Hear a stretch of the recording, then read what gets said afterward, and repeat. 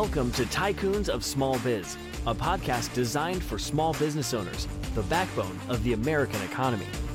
Join us as our hosts Austin and Landon share insights and experiences as small business owners, active investors and operators who have started, bought, sold, and grown several successful businesses. Tycoons is powered by Backbone Planning Partners, a business consulting and wealth management firm built specifically to serve small and medium-sized businesses.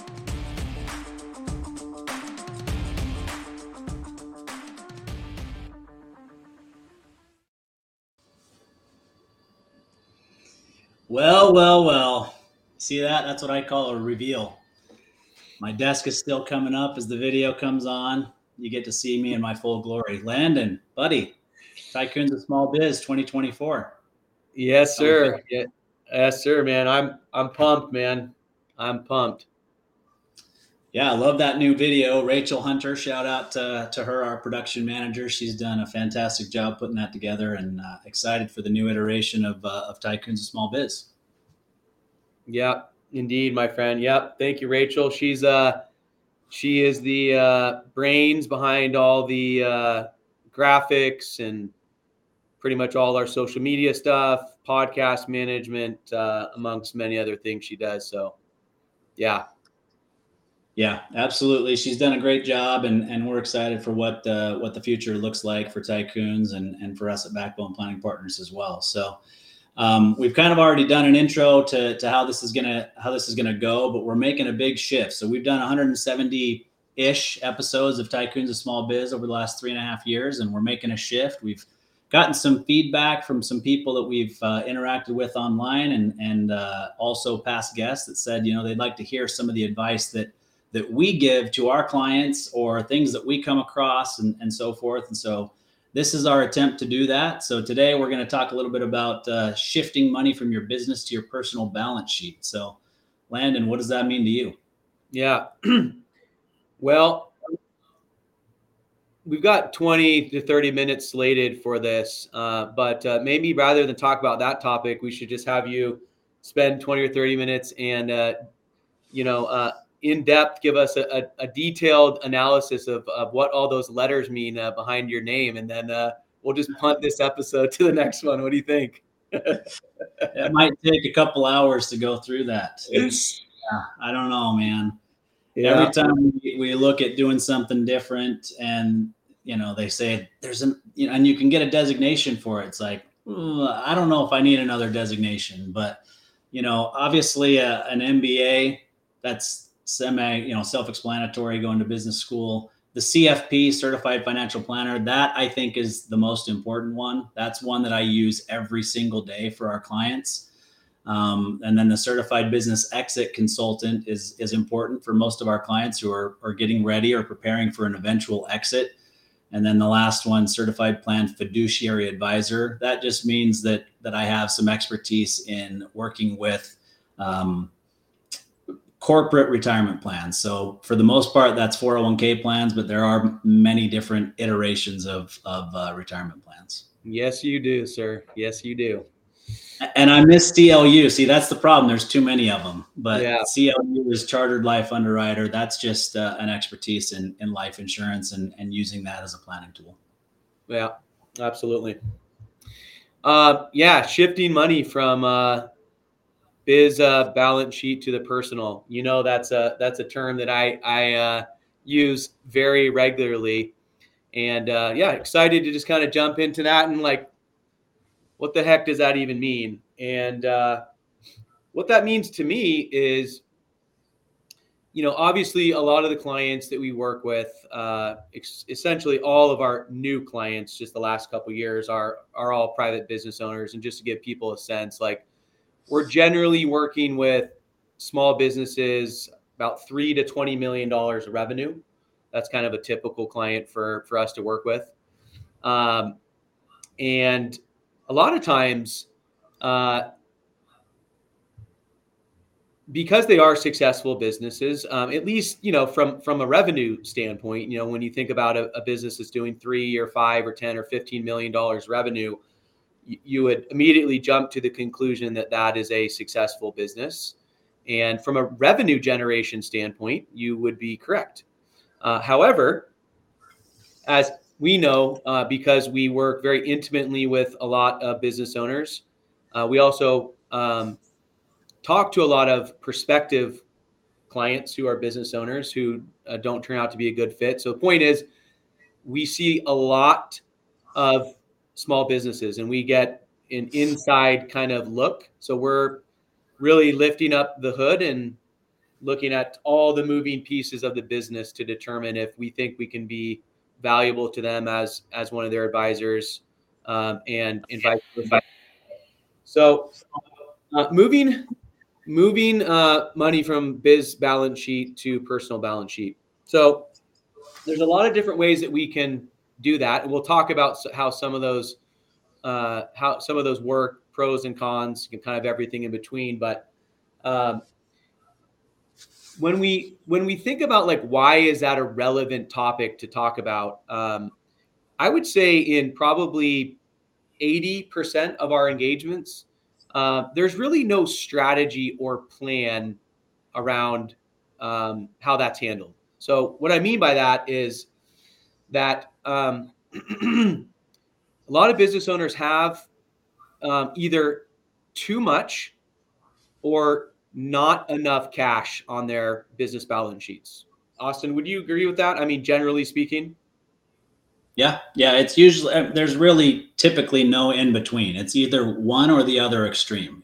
They have too much or they don't have enough. Yeah. And so generally when that is the case, there's several things that tend to pop up. If you don't have enough money on your business balance sheet, then you can run into all kinds of issues, right? We've all experienced these issues as small business owners, right? Not enough cash, to run payroll. Not enough cash to make a capital expenditure, aka buying a vehicle, a piece of equipment, et cetera. Not enough capital to fund a growth plan. So, I mean, the list goes on and on and on. Obviously, the challenges with not having enough capital, on the balance sheet is pretty obvious. But we see that very regularly. And then the opposite side of that spectrum is having too much cash on the business balance sheet. And you may say, well, how the heck can you have too much cash on your business balance sheet? And the answer to that is, Austin and I talk a lot about like cash that you have working for you and cash that you have sitting on the beach drinking margaritas. So finding that healthy balance between the two of those is imperative, because if you've got a bunch of cash that's sitting on your business balance sheet for no particular reason, and that money isn't sitting there doing anything productive for you, why would you keep that on your business balance sheet? So Austin, maybe you can address that, so that's not just a rhetorical question, but like, why do people generally keep way too much cash on their business balance sheet, like in your experience?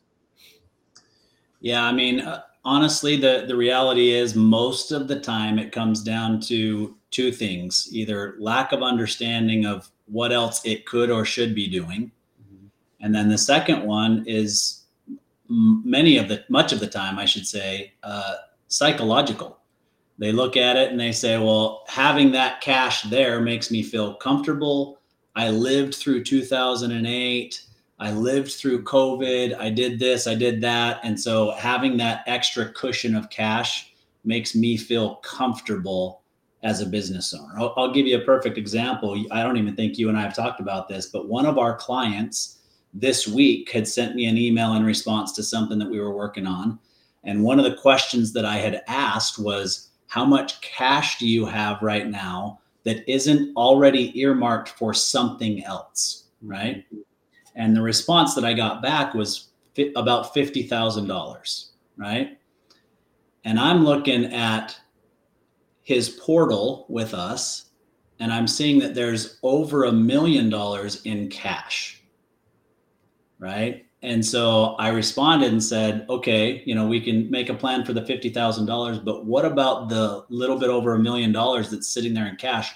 What is that earmarked for?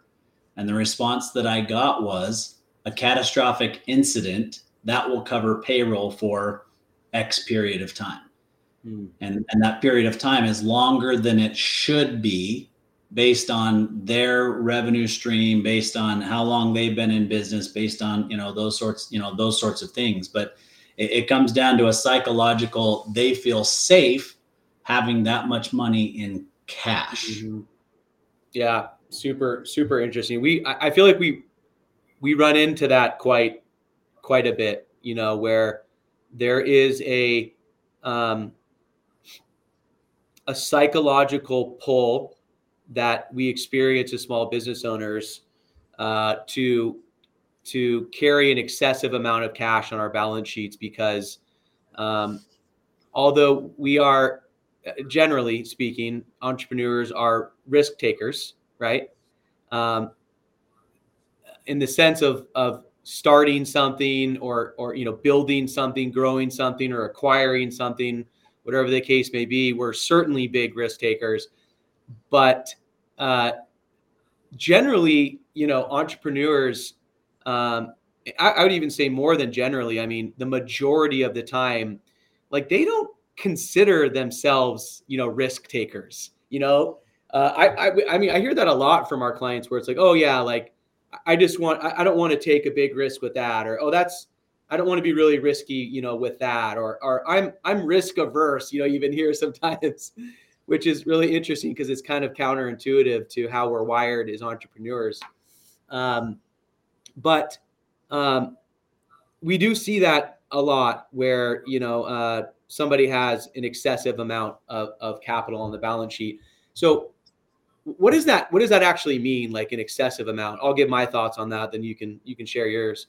But I would say, like, an excessive amount of cash on the balance sheet would be anything more than, I would say, six months, maybe 8 months at the absolute max. And when you get past that, I think it's just overkill. Let me expound upon that. So, generally speaking, a good rule of thumb is 2 to 3 months of operating capital should be on the business balance sheet at all times, as a minimum.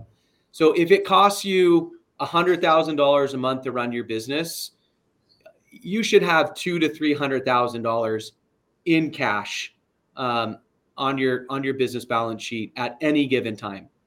Once you get into 4, 5, 6 plus months of operating, capital on a monthly basis in cash, I think you're just getting into a point where it's just it's excessive and it's overkill. Now, that being said, we're going to talk about what you can do with some of that cash that is on your balance sheet.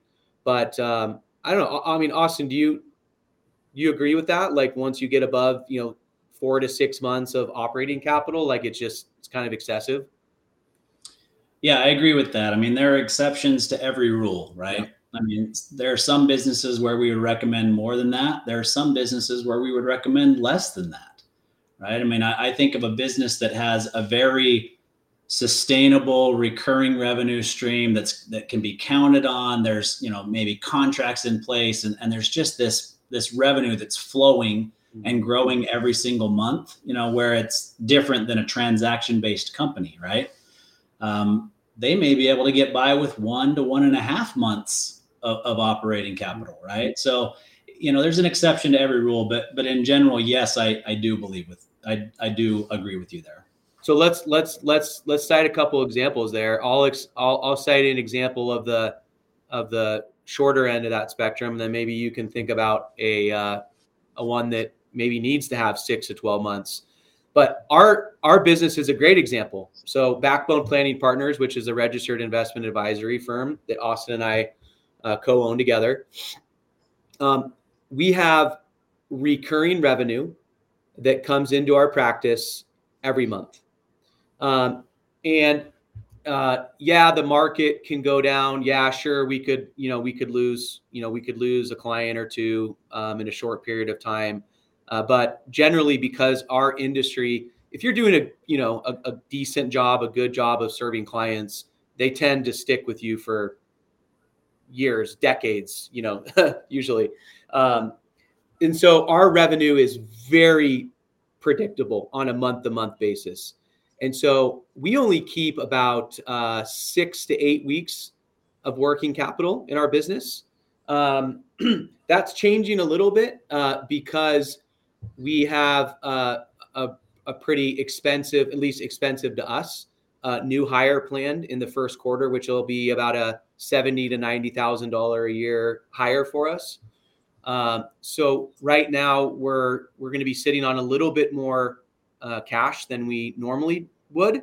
But again, it's because we've got that earmarked for something very specific, because we may have to pay them some kind of like an onboarding type, bonus, something similar to that. And then obviously our monthly expenses are going to go up, quite a bit. So that's how we're kind of, planning for that adjustment.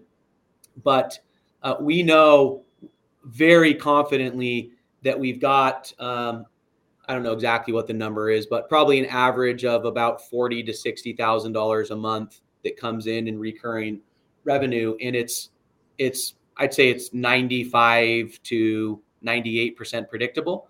So we know with a very high level of confidence that revenue is going to be hitting our balance sheet every month. And so for us, we are perfectly comfortable having, 30 to 60 days of operating capital on our business balance sheet. But I don't know, Austin, is there something a business that you can think of to where it makes sense to have maybe 4 or 6 plus months of cash on the books? Yeah. I mean, I think the flip side to that is I think of companies that can be seasonal, right? For example, and let's say, for example, they need a specific type of weather to do what they do, and they can't control when it gets warm enough or cold enough or whatever to do that. And they may have to employ some people for a certain period of time to make sure that they have them so that they're ready to go, at a moment's notice, et cetera, when the weather does change. Or they've got contracts that are going to expire, different things that they're just not quite sure are going to renew, for example. So having an extra buffer in that type of a case or that type of a scenario makes sense to me. Other than that, it's got to be that scenario that you just laid out with us, where we're stockpiling some extra cash because we know that we're going to be making an additional hire. And so if businesses know that they're going to either make an additional hire, make an investment in some sort of equipment, makes an investment in some sort of marketing, okay, then you can start to stockpile some additional cash before you deploy it. But if there's not a specific reason for that capital to be sitting there in cash, and I'm talking dollar bills, right? Like sitting in a checking account, savings account, earning nothing, like you like to say, drinking margaritas on the beach, there needs to be a plan for it. It's either got to be a plan to deploy it somewhere else inside of the business as a reinvestment that's going to grow your business to a different level and increase your revenue, increase your profitability, et cetera. Or it's what we're talking about today, where, okay, that money doesn't need to be sitting on the balance sheet, specifically if you own and operate a pass-through entity. You've already paid taxes on that as the owner of that entity, and it's sitting there doing absolutely nothing for you or for the organization. And so we got to have a plan for moving that to that personal balance sheet. And, I'll turn it back to you here in just a second. But the big thing that we're looking at is the reality is most business owners, the large majority, and I'm talking 80% or more, many it's 100% of their net worth is literally tied up in the business. Mm-hmm. Well, that is the definition of risky, right? You've got all of your eggs literally in one basket. And so we got to make a plan to move some of that over to your personal balance sheet, start to build your own personal net worth outside of the business itself. Yeah. Absolutely. So, okay, let's talk through two things. One, let's talk through the person that, for one reason or another has excessive cash on the balance sheet, and let's classify that as anything more than 4 months. Let's just say, for sake of conversation, anything more than 4 months of working capital on their balance sheet. So let's talk through the person that does not want to shift it from the business balance sheet to the personal. So let's talk through that first. And then second, we will talk through what are some ways that we can shift it from biz to personal. So for the first topic there, let's talk through somebody that does want to leave that capital in the business. Let's talk through some ideas, some opportunities for them to do something more productive with that cash that's sitting on the personal balance sheet. You want to kick us off? Yeah, I mean, if they're wanting to leave it on the balance sheet, we would essentially typically have a conversation with them to find out, okay, why, and what is the intent, right? And that will help us to hone in on what a strategy might look like. And most of the time, it's, they're planning for something, a large purchase or a large investment in the future. Sometimes, like I mentioned before, it's that psychological thing. I just want to have it there, and I don't want to have to then shift it back from my personal assets if needed. And so it may just be something that's a very conservative portfolio, but that gives them access to something beyond just sitting in the checking or savings account. So it could be a combination of money market. It could be a combination of CDs. It could be a combination of treasury bills. And then we would probably put some sort of equity securities, stocks, mutual funds, exchange traded funds, some sort of equity exposure to augment that opportunity without taking on more risk than they're comfortable with. Yeah. Because obviously the big downside to leaving that money in a checking or savings is that it's not doing anything productive for you, right? So I'll use, the other business that I own, the tree business. When we bought that business back in June, we capitalized it with $100,000 of working capital, which was about 2 months, about two and a half months of working capital, essentially. And we have not really pulled any money out of that business. So everything has essentially been either reinvested or just kind of building up in cash. So we capitalize it with 100. Right now, the business sits with about $200,000 of cash. So we're getting close to that excessive point. But we are going to buy. We were very intentional in doing that because we're about to buy a $150,000 piece of equipment in quarter one. So we're going to depart with $50,000 to $75,000 of cash in order to purchase this new piece of equipment. However, that money was sitting in a checking account, and that wasn't working for me because it doesn't pay anything. So the bank that we bank with was doing a promotion and offered 4.6% guaranteed for the next 12 months. So what did we do? We had $200,000 of cash. So we moved $150,000 over to the savings account, and $50,000 will remain in the checking. So technically, we still have $200,000 of cash on the balance sheet, except $150,000 of that now is giving us 4.5% guaranteed for the next 12 months. So then it'll fluctuate with market conditions after that. So that's certainly something that you can do. Just put it into a higher yielding savings or a money market account, because obviously rates are high right now. Whereas 12, 18 months ago, moving it into a savings account did essentially nothing beneficial for you, because it might have paid, instead of paying 0.05 in a checking, it paid 0.1% in a savings, which it's going to buy you a cup of coffee at the end of the year if you're lucky. That obviously has changed. Now savings accounts can be paying 2, 3, 4, 5+%. So park that money in a savings account at a bare minimum. And then, like Austin alluded to, there's other cash management strategies that you can potentially earn a much higher return than what you're earning in your checking account, which is 0. And some of that stuff, treasuries obviously are backed by the full faith of the federal government.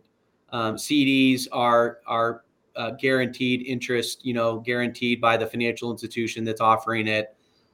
So all those types of vehicles where just a short 18 months ago we're paying essentially nothing are now paying something pretty meaningful. So there are definitely some good cash management opportunities to explore. Yep, no doubt about it. Cool. So, all right. So now let's talk about the individual that has a bunch of cash on their business balance sheet. It's really not earmarked for anything specific. It's just been building up and they just haven't done anything with it. Let's talk through that scenario as to, why they would want to move it and how are some of the different ways that we actually go about doing that. Yeah, I mean, first one I kind of already mentioned, right? I mean, it's the importance of diversifying your net worth, right? So we want to move some of your net worth from your business to your personal balance sheet. And so by moving it out of the business and into your personal assets, that's already diversifying, your assets and your net worth. But then after that, it's okay, how do we build your own personal net worth? And why do we do that? I mean, the real reason that this is important as a business owner is, I've been doing this 23 years and the number of times that I've heard my business is my retirement plan.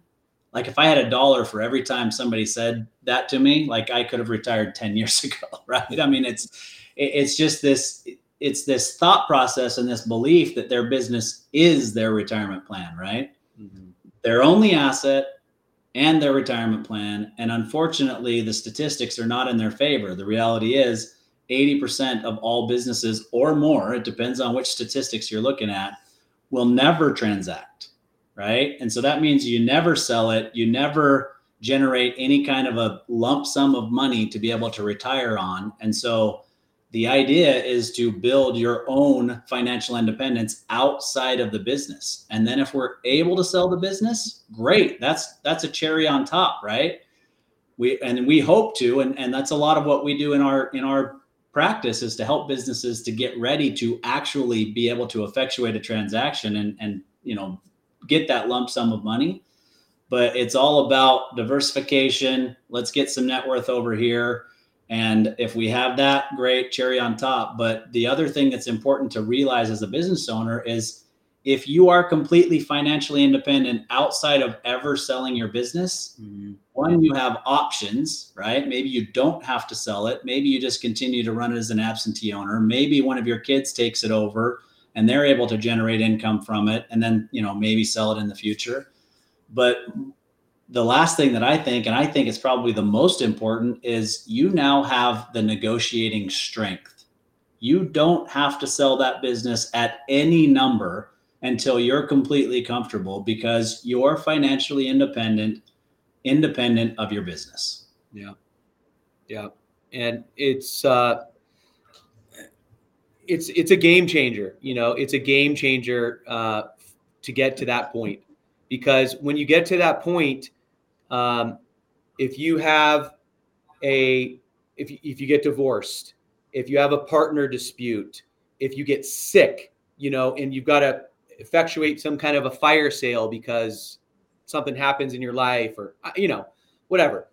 Being at that point though, where you are financially independent outside of your business, it just gives you so many options and it gives you so much flexibility to do what you want with the business when that time comes. Because like you said, I mean, when you get to that point where you're financially independent of your business, and you decide that, it's kind of time to move on to greener pastures, or you want to open up a new chapter, or whatever, you want to put that behind you, you can do whatever you want. You can sell the business. You can, hire a really high quality general manager, a CEO, and work with them for 3 or 6 or 12 months until they can essentially run that business, independent of you. So it just provides you with options, and options are really good to have in this particular case. So. Yeah, absolutely. Well, we're pushing up against 30 minutes. We're trying to keep these much shorter than we have in the past. So is there anything in addition that you think we should hit on real quick before we sign off for the day? Yep. One thing, obviously Austin and I are not CPAs or attorneys. So when you are moving money from your business balance sheet to your personal balance sheet, always loop your tax professional. Obviously you can loop your attorney in. That's generally not necessary, but you can make that determination yourself. But although Austin and I have been doing this for a long time, and we've helped many clients do this and do it thoughtfully and strategically, we always loop in the tax professional into that discussion, because one, it's just a good best practice. And two, they might have some insights, thoughts, experiences, advice in how to go about doing that. So always loop your tax professional in when you're doing something like this, because not every company is an LLC or a pass-through. So there could absolutely be tax implications when you are doing this.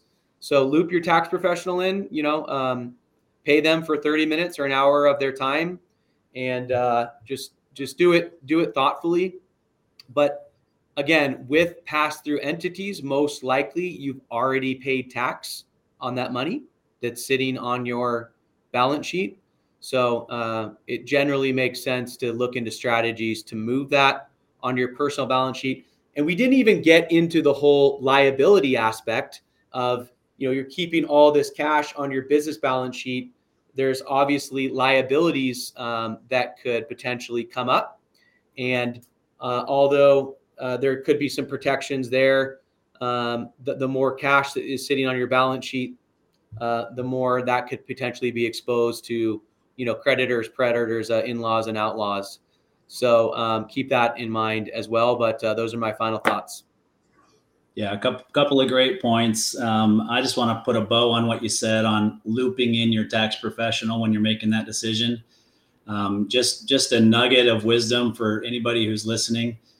If you are working with a financial advisor and a tax professional, and those two people do not know each other and do not communicate with each other, that needs to be fixed. So it's either you've got the wrong professionals, or they need to be introduced and talk together, because the reality is the two of them together are going to come out with the best solution for you, rather than each of them giving you advice in a vacuum.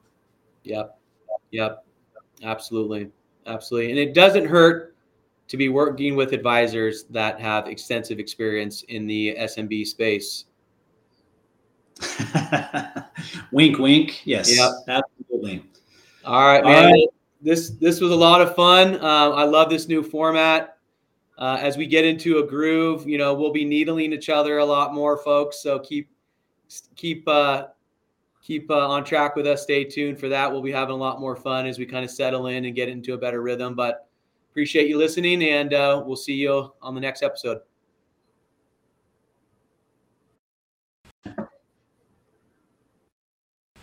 You've been listening to Tycoons of Small Biz, a podcast for small business owners by small business owners. Be sure to follow us on our social media channels for links to all our episodes and great content around growing, investing in, buying, and selling small businesses. This podcast is distributed for informational purposes only. Statements made in the podcast are not to be construed as personalized investment or financial planning advice, may not be suitable for everyone, and should not be considered as solicitation to engage in any particular investing or planning strategy. Listeners should conduct their own review and exercise judgment, or consult with their professional financial advisor to see how the information contained in this podcast may apply to their own individual circumstances. All investing involves risk of loss, including the possible loss of principal. Past performance does not guarantee future results, and nothing in this podcast should be construed as a guarantee of any specific outcome or profit. All market indices discussed are unmanaged, do not incur management fees, costs, and expenses, and cannot be invested into directly. Investment advisory services offered by Backbone Planning Partners, LLC. Neither Backbone Planning Partners, LLC, nor its representatives provide legal or accounting advice. The content of this podcast represents the views and opinions of Austin Peterson and Landon Mance, and/or the podcast guest, and do not necessarily represent the views or opinions of Backbone Planning Partners, LLC. Statements made in this podcast are subject to change without notice. Neither Backbone Planning Partners, LLC, nor its representatives, the podcast host, or its guests have an obligation to provide revised statements in the event of changed circumstances.